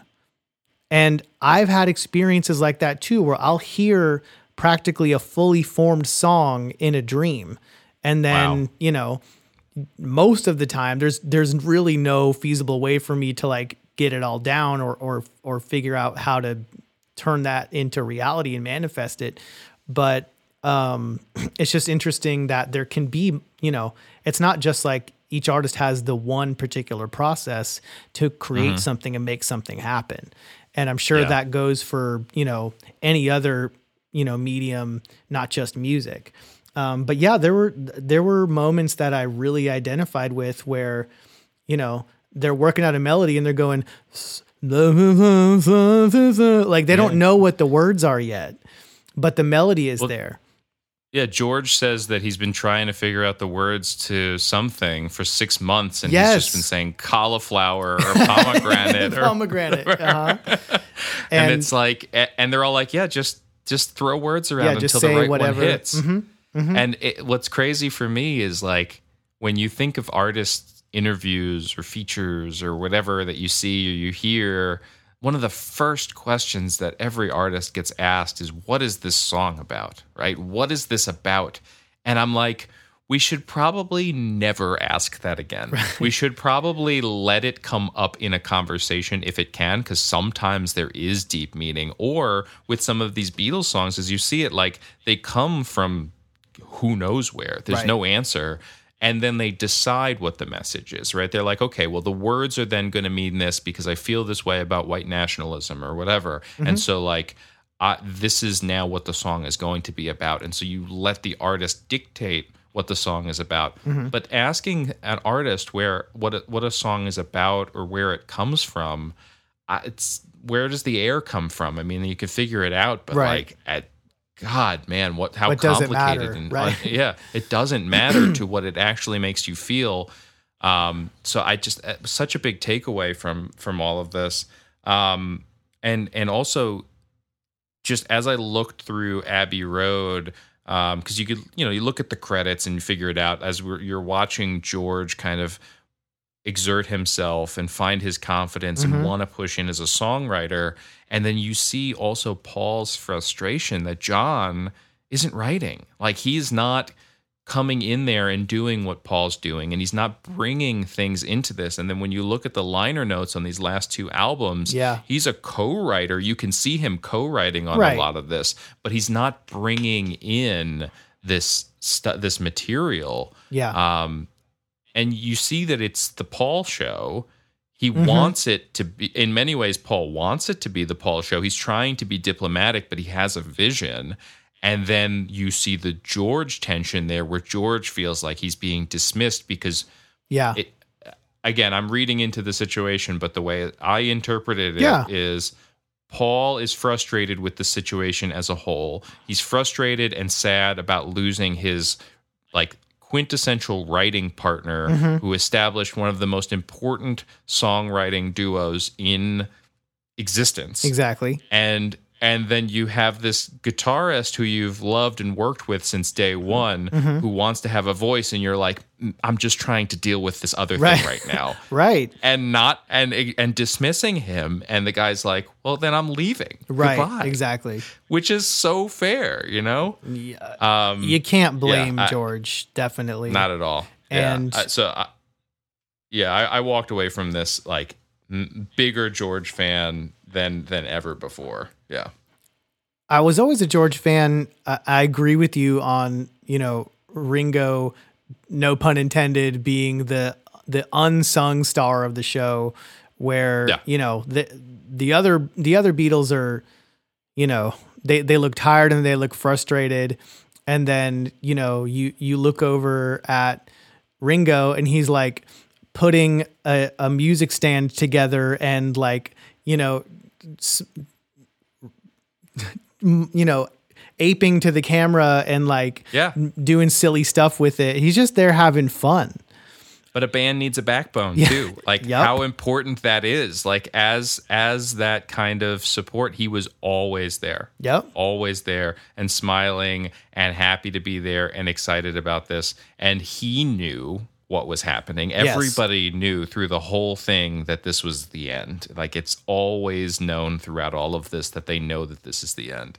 And I love, there's this little part, you can blink and miss it, where they're working on a Ringo song, Octopus's Garden. Yeah, right? I love that his part. Song. And it's him and George working through his song. And he's like, okay, well, I've got my thing I want to do. And like, it never... There's no contention or whatever. It just is a thing that exists, and it's a beautiful little moment. And so with all of the George and Paul and everything that's happening, you just see this little thing where like Ringo has his creative stamp and he does his thing, and then the rest of the time he's just in the pocket. He's carrying for sure. Another thing about, we were talking about the misconceptions that can exist from like time, right? We were talking about how we would think, it's the Beatles, they can do whatever they want. We would think that the police wouldn't shut them down or try to shut them down at the end, right? But another thing that kept coming up that I just found so interesting is money. Like, they talk about not having recouped everything from the Magical Mystery Tour yet. They're talking about like who's getting royalties, the amps, who's paying for the amps for this thing. And then they're talking about the Maharaji at one point, and which is, I mean, my wife was watching here and there, 9 hours or whatever, but like she punched in at one point, and there's a whole thing with the Maharaji that blew my mind. But real quick, the Maharaji thing, one of them makes a joke saying, I'd love to have that money. And another one is, yeah, I know. And I'm thinking like, you're the Beatles. But you have to, like, at that point, you didn't have the franchising. You didn't have the stuffed figures and the action figures or whatever it was, and they didn't really tour much. Like, I'm sure that they made plenty of money. You saw the fur coats, you saw the cars. Yeah. They were living their life. They were fine. But it wasn't this exuberance that you'd think would exist at the end of the Beatles, man. Like, they were the biggest band, and they're still talking about who's paying for the boat or the proposed boat to Tripoli or whatever, because they're like, I don't have that money. Nope. It's the Beatles. What are you talking about? You don't have that money. And they eventually, if memory serves, this is because this is off the top of my head, but so the at one point it was the remaining Beatles, and then the family members of those that had passed had to sue EMI to actually get the royalties that they were deserved. Yeah. And then Michael Jackson bought their publishing or something. It's that's a whole nother story. And I always love that video of Paul McCartney kind of doing his Michael Jackson impression, telling the story of what happened. I'm going to buy your records. I'm going to buy your songs. That's a great like clip. He taught Michael of the opportunity and then Michael's like, and he did. I'm going to do that to you. So, but so back on the Maharaji thing or Mahariji thing. So you see George has the Hare Krishna folks with him, right? At the first soundstage. Yes. And then later in the documentary, they're talking about that excursion to India, and there's that poignant moment, man. I jotted it down because it was like they're talking about how they didn't do the work that they probably should have done, or I forget how they phrased it, but it was something to the effect of like, when we were there, it was kind of like school, and we phoned it in and didn't actually do the work. And that's Paul saying it to the group with John in agreement, or maybe vice versa. And George kind of says, well, if you had found yourself there, then you wouldn't be who you are right now. Yeah. Like, it's this really in your face kind of subtle George. thing where it's like, I did the work. Yep. You didn't. Like, y'all are the ones who are this thing. I went there. I came back transformed.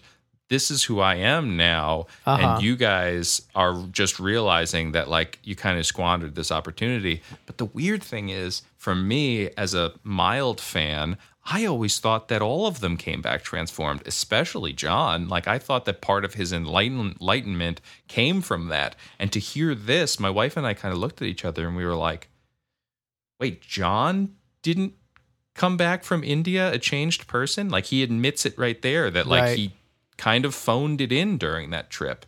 Yeah, and that was jarring for me, man. That shocked me. Yeah, and you can kind of see that in his kind of later philosophy, is that he found his path in something else entirely, and it is interesting to see.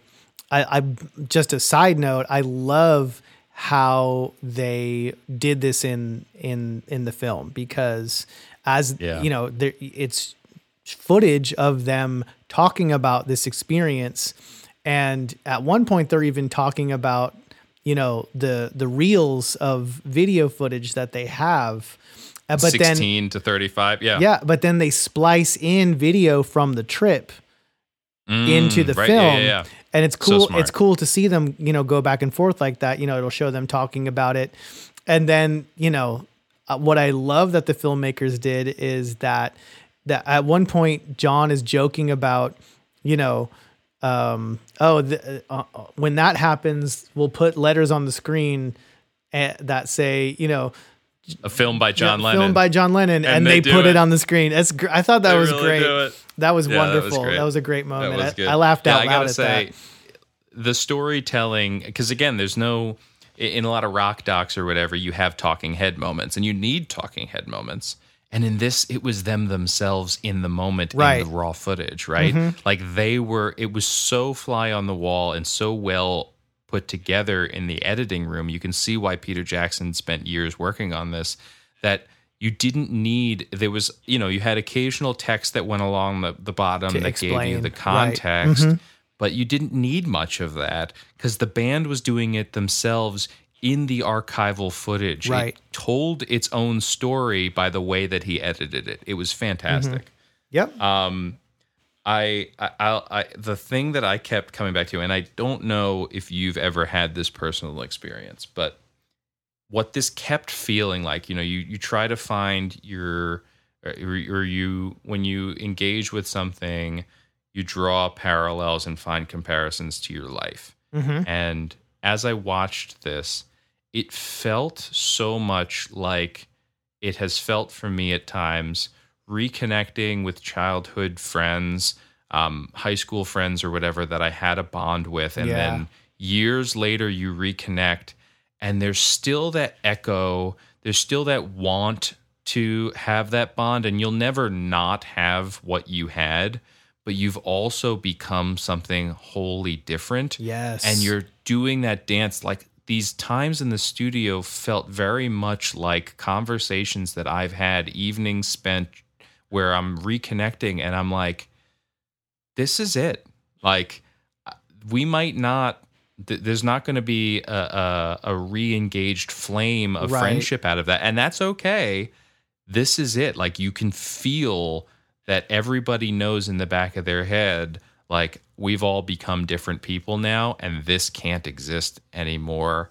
And we have to come to terms with that. Because if you force it to, it's probably it's an even bigger mistake, right? You force yourself to do something and then it's completely disingenuous and it can torpedo everything. Oh, yeah, for sure. But it felt very familiar, like oddly familiar to me. Like I felt myself slipping into the discomfort between Paul and John, where like, especially with Paul felt hurt.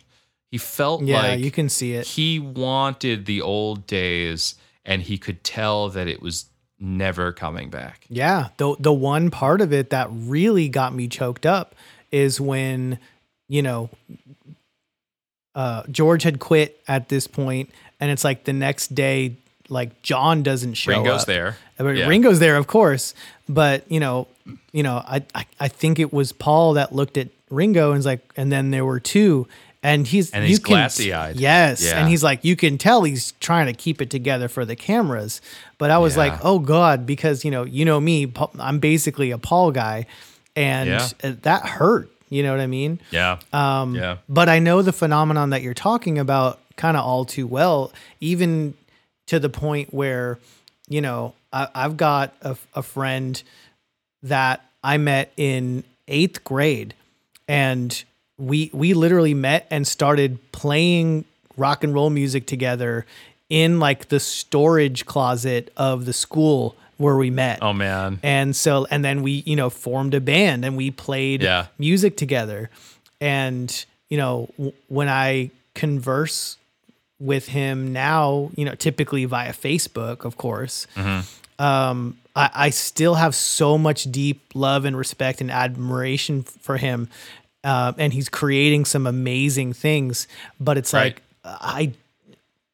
we are completely different people than we were back then. And it's like, I wish that I could say otherwise. And it's not a negative thing against him or anything like that. But of course not. there's no way that I could work with this person creatively just because of how different, you know what I mean? And I wish it would be different, because nowadays you can collaborate without having to even be on the same continent. So one of my favorite groups right now is creating a new album, and one of the 3 members of the band is across the pond in the UK, and 2 of them are here in the States, and they're creating their album, sending files back and forth. So if you have the same vision or the same kind of brain space or whatever it is, and again, like you said, it's nothing against one not or at the all. other. It's just a trajectory. Yep. It's wholly trajectory. The vision is different. You're not the same people that you were, and and it's funny because the Beatles weren't even together for that long, comparatively speaking. Right. It's such a short span of time, and 10 years, if that. probably less than that. Yeah. But you, especially in that kind of age bracket of your life, or early, going from late teens, early 20s into your 30s, that is like the biggest transition as far as who you are as a person. So you're not going to see eye to eye with people that at one point you were inseparable. So yeah, I feel that 100%. We should probably talk about Billy Preston, right? Yes. And I brought him up last episode, but I do feel like even if it was unofficial, but as far as I know, he did get writing credits and his name is on, I know for sure his name is on the single, but that's what I'm looking for right now. Yeah. Oh, you're looking at liner notes and stuff like that. Yeah. I'm not seeing, come on. Yeah. But yeah, I might be missing something. He is effectively one of the Beatles, at least for Get Back. I mean, it's the only reason that any of this really happens, right? I mean, it's one of the main reasons why George comes back to begin with. And he is that that glue for sure, or that like sounding board. I mean, you have Ringo as the familiar stalwart, but like he's that like fantastic energy and shiny object that you see each of them engaging with individually, and then all of them can kind of direct their uncomfortable energy aside to focus on him. Yeah, because he is not this known entity that has all this baggage to it, and he's also wildly like talented and can do anything. And like, I don't think that any of this happens without him there. Like you watch the situation dissolve before all of that. And I think like when he comes into the picture, the energy of the room gets to the point where they can have these hard conversations and work through these songs. It was such a game changer. And again, that was George's call. You hear George talking about him up top saying, he saw him with Ray Charles and he kind of stole the show, like raving about this guy and very, it's foreshadowing. Like, and again, it's clever editing from Peter, but it also is just raw content, like foreshadowing what is to come. And in a similar way that Ringo is, he it just seems like he just wants to play, because it's like he was just there sitting in, you know what I mean? He probably assumed that he wasn't getting paid for what he was doing. He just wanted to chill with the Beatles and George, who, if I'm not mistaken, was basically his friend, and play some dope music. And like as big of a fan of Paul as I am, if I had to pick, if I was in that room and I had to pick two people to actually create music with as a collaborative effort, I'm picking George and Billy. I'm sorry, Ringo and Billy. I want Ringo and I want Billy.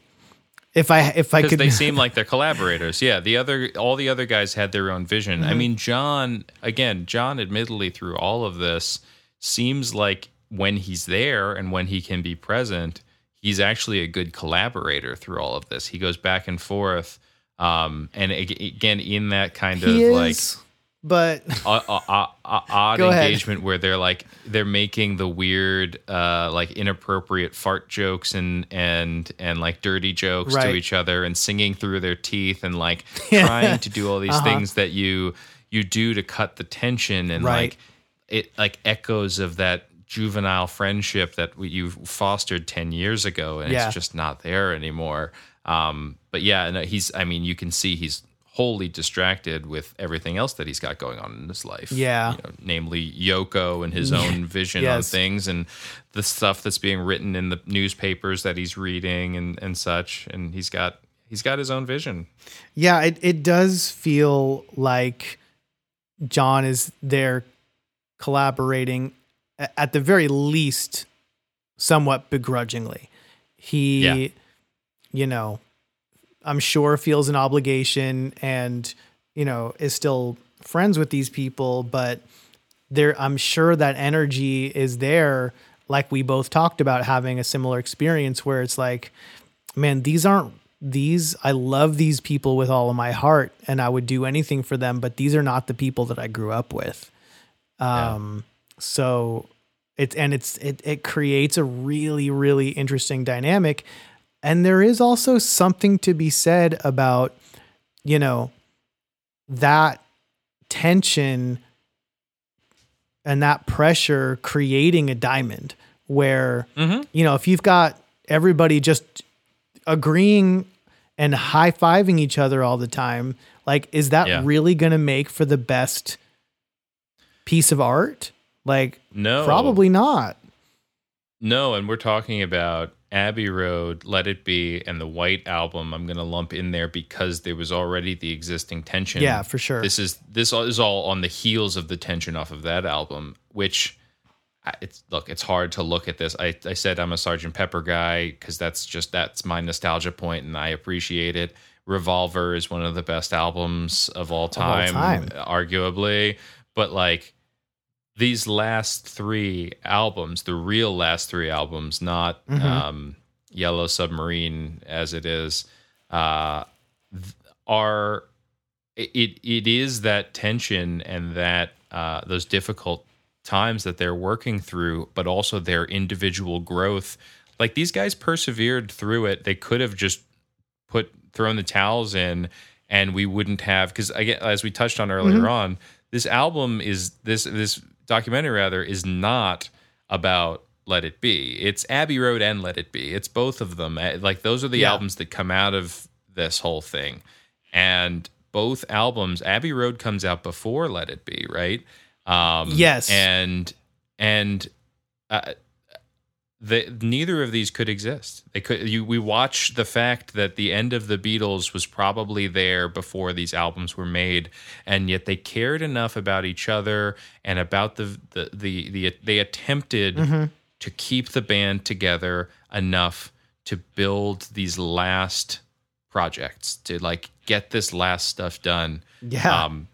And in light of that, I was just going to say, in light of that, it has no right being the absolute pinnacle of pop music that it is. Sure, except, and maybe this is like an optimist perspective on it, but it maybe is indicative of the amount that they actually, the talent that they had, but the amount that they actually did care about each other. Absolutely. Right? Like the fact that, as you put it, the pressure was enough to create a diamond speaks to the amount of ultimate investment that each of these members did put into it, that they all did stay, that you didn't just have a member walk away and stay walked away, that you heard the audio, no video, of that Paul and John conversation where they're like, this is why this is happening, and this is what we need to do, and we need to address this, or this is just over now. Yep. They cared enough to do that. They didn't have to. They did swallow their pride to a certain extent, and have a have a come to Jesus moment, as they say. I don't know if that's a Texasism, but it is. They really had to self-reflect and make some hard decisions and some changes. Right. And this goes on beyond the film. I mean, the film ends February 1st, basically, right?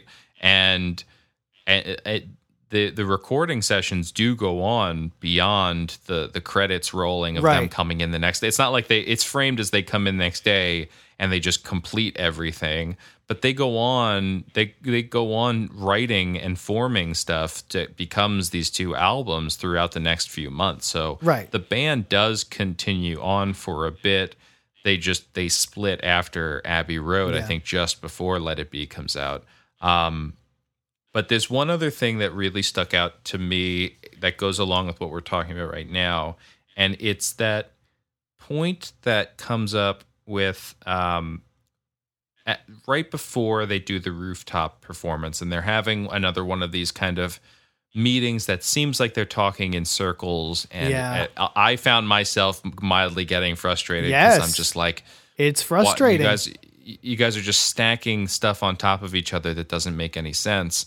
But there's a point that Paul starts making, and you get those like bits of real gut truth that come out as you're talking around something. You can start to pull out things, and he starts talking about how he's frustrated, or he was hoping, or had the vision that he had at least, was that the Beatles didn't have to come together to make another album. It was about a TV show or a film or some kind of, it seems like maybe this grand finale, but it seems like an ending. Like it almost feels like he has this feeling that he knows the Beatles are ending and there should be a grand finale. And they talk about going to Tripoli at one point, right? To that like big amphitheater and whatever.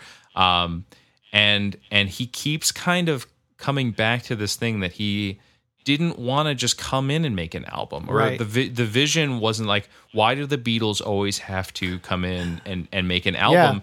And it seems like he's also at the same time simultaneously maybe coming to the realization that that's what this band is. Like, that's effectively what John says. He's like, because that's what the Beatles do. We make albums. That's what we do. We make albums. It's like he has these visions for what the Beatles could be, but it's really what Paul could be. You hear George talking about how he wants to do a solo album. John's got his own stuff. Yeah. And Ringo's about to do a movie. And Paul is bummed that the Beatles are the Beatles. Yeah. He's bummed that it's like, this is the cycle that we go in and we make an album. And because of that, to me, the rooftop thing feels very messy. It feels like, and again, I don't know what the overall take in the historical context is of this. Is the rooftop thing viewed as this amazing moment, or is it remembered as the last time they performed together? I'm not familiar enough to know how it's held, but for me, coming in with my own perspective, because that's all I have, it feels like a messy punctuation point that they needed. You hear the director of the documentary, the producers, all talking about how they don't have the end of the story. They have all this content and they don't have the ending. They don't have a culmination point. And it feels like a forced ending or a forced moment that should have been more. Like I do side with Paul in all of this, where it's like the Beatles deserved more than a bunch of like 2x8s nailed together on a roof ad hoc on like singing for people and then having the cops show up. Like, there is something very punk rock about it. It's very cool. It's exciting that it happened, and some of the footage is fun, and it's fun that some of the stuff on the album is from that recording session. Yeah. But it feels like they needed to do something, and they had no other choice. And so they're like, let's go on the roof, this is what we can do. Instead of doing it at some concert hall or in some foreign land or something, they just stick them on the roof and they don't tell anybody about it. I don't know about you. It just, for me, it was frustrating. I'm looking at it from a production standpoint and I'm like, this is sloppy. This doesn't do the band justice. It doesn't put a bow on one of the most important bands of all time. That's their last certainly performance. Doesn't do that, right? It's interesting. I have mixed feelings about it as well. I probably have a little bit more positive feelings about it than you do. I think that it was necessary, but would it have been better for them to do the Tripoli thing or a concert hall, like you said? Like, as much as that would have been probably a more organized, a more grandiose, and a bigger, bookend to the Beatles, would it have been as memorable? So I don't know. Maybe not. I don't know the answer to that, but and we won't know the answer to that, but it's what happened. And it seems like many things were with the Beatles. It was a compromise. It was, not all of them wanted to go to Tripoli. I mean, George didn't even want to go on the roof. Right. And you can tell he doesn't want to be there. He literally says he doesn't want to do it.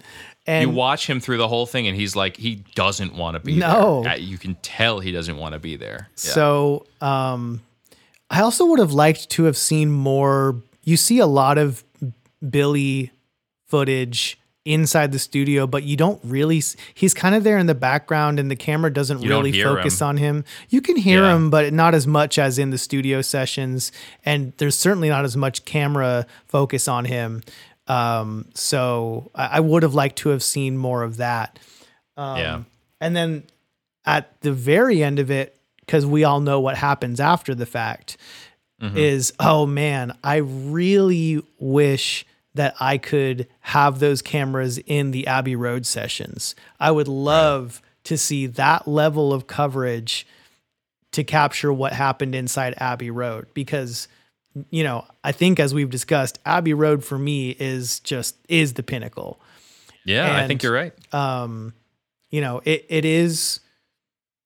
It's probably, it is a shame that there were no other live or, public performances after that. Would it have worked? Who knows? But at that point it was like, they were done. And you already mentioned, they were done before all this even happened. They were falling apart, within the time frame of the White Album. So I just think, again, like you go to your sliding doors or your shoulda, woulda, coulda, like if things had been different, if their manager hadn't died, or if they had gotten the new management sooner or something, I feel like there was a way. The wheels didn't come off. They almost came off. Right. But they didn't come off, and they wound up getting across the line with some, like you said, 2 incredible albums come out of it. But it feels like someone could have crafted something, a better situation than rushing to get on the roof because Ringo's got a movie and George doesn't want to be there. And you see how happy Paul is to be performing, right? Like Paul feeds off of an audience, and John in many ways does too. He's having fun John's too. Excited to be up but there. Paul is 100% in his element. Oh God, he's loving it. He's loving it, and George is just like, this is the worst thing ever. And Ringo's just happy to play.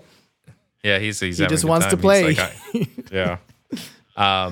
I also, Beatles aside, I hope and wish that there is footage of this extent for some other artists. I've watched a few rock docs. I'm not super well versed, but here and there I've watched some, and some of them, there was the Oasis Supersonic documentary. You was mentioned great, that. and that was another one where it's like, how did they think to shoot the footage that early, like in their high school band rehearsals? Who was shooting video of that? You have video of your high school band rehearsals? Like, who has that? No, not that early. Probably not. Yeah. And so, like, it's amazing that sometimes you have bands that have the presence of mind to do that. But when you have the content, the storytelling, and the end product that you can have, that Peter Jackson was able to do here, I just look at this and I'm like,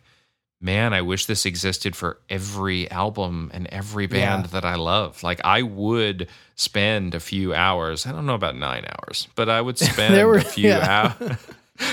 I would spend a few hours, like, just having a deep dive with a band to sit on as a fly on the wall and just get immersed in what is going on there. For sure. So it does kind of make me want to revisit the world of music documentaries and see what else is out there that is similar to this. I don't think there's anything like this, but there are great documentaries out there on artists, and it does make me want to go down a little bit of a rabbit hole on that. Yeah, and the only thing that comes to mind that would probably be the most similar, even though it's kind of a completely different genre, is the Woodstock movie. Simply because, it's not scripted really. It's just something was happening and they filmed it. And it's kind of a time capsule of an era and a historical thing that happened in popular music, and they just simply captured it. You know what I mean? So definitely not the same context, not focused on one artist. It's not really behind the scenes necessarily, but for some reason I make that connection because it is just, sort of a historical event that's happening and they're filming it. I don't really know of any other individual artists' documentaries that are going to be anywhere close to this.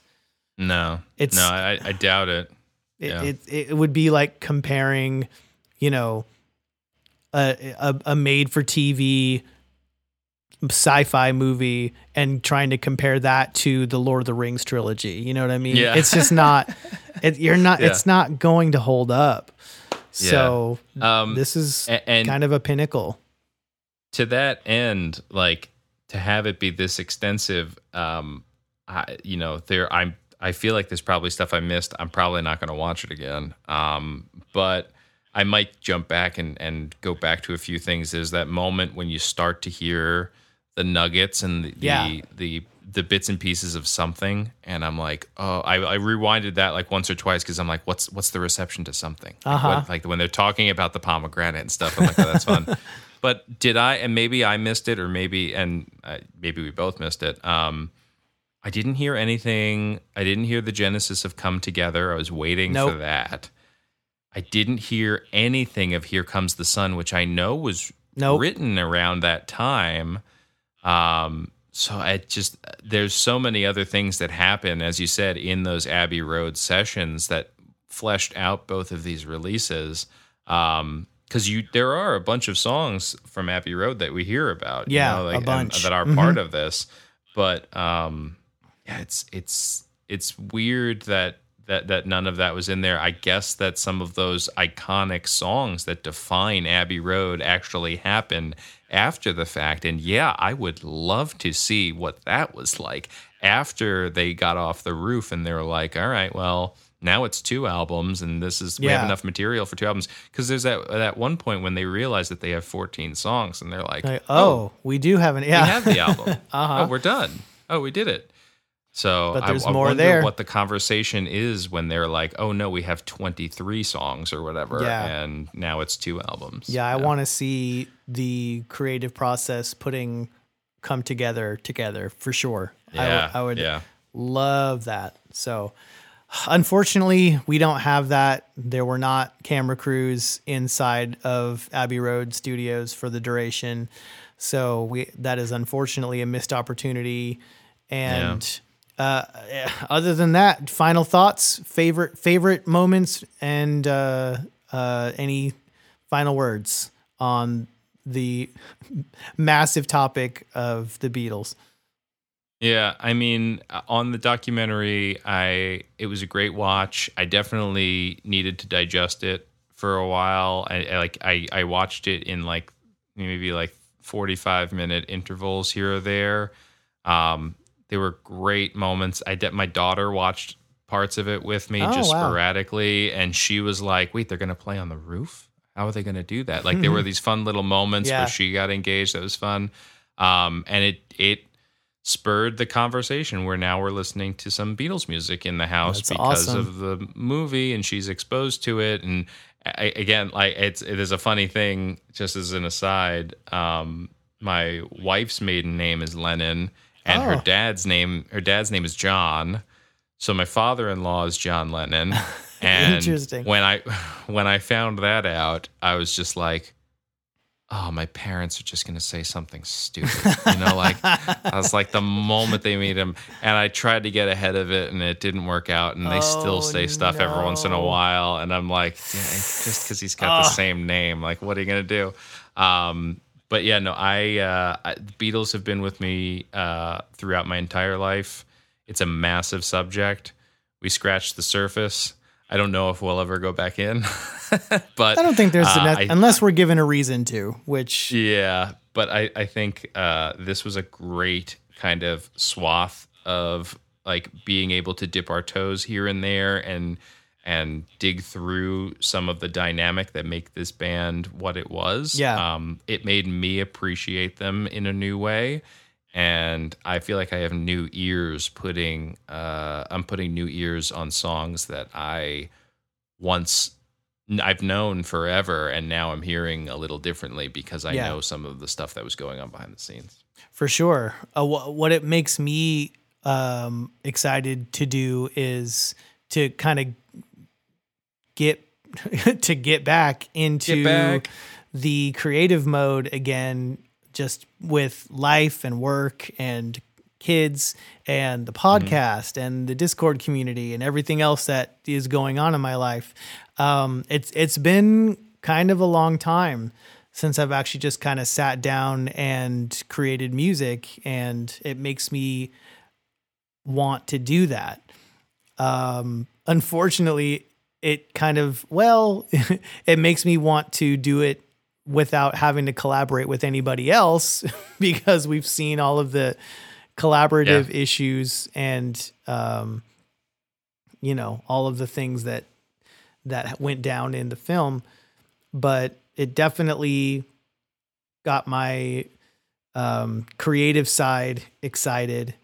And I hope that someday we can have a look into an artist that maybe right now is completely unknown, or at least not as popular as they should be.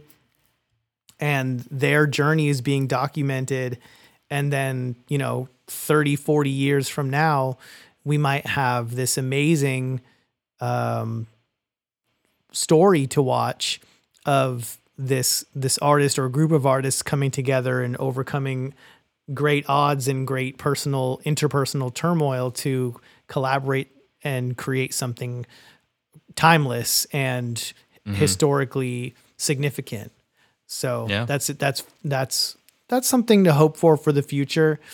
Of course, it seems unlikely, but everything does until it actually happens. So no, that's true. Yeah.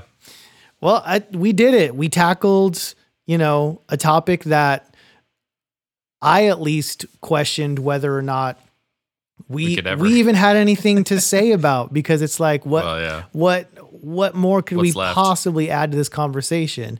And in typical Retro Groove fashion, what it comes down to is, our personal relationship with it and how we interact with the music world and how the music affects us personally. So I'm thrilled to have had the conversation, and I feel like, whenever we have a more introspective conversation like this, we kind of get to know each other a little bit better. Our listeners get to know a little bit more about us, and everybody hopefully has a good time. So at the end of the day, I want to be Ringo. I just want to play. I hear it. Well, this was great. And thank you for listening to Retro Groove. We are part of the RetroLogic Network. Check out the website, retrologic.games, for social links, merch, community, and more.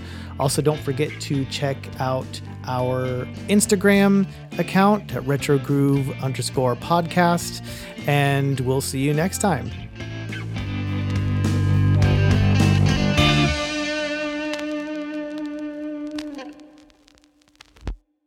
I just farted. I thought you should all know.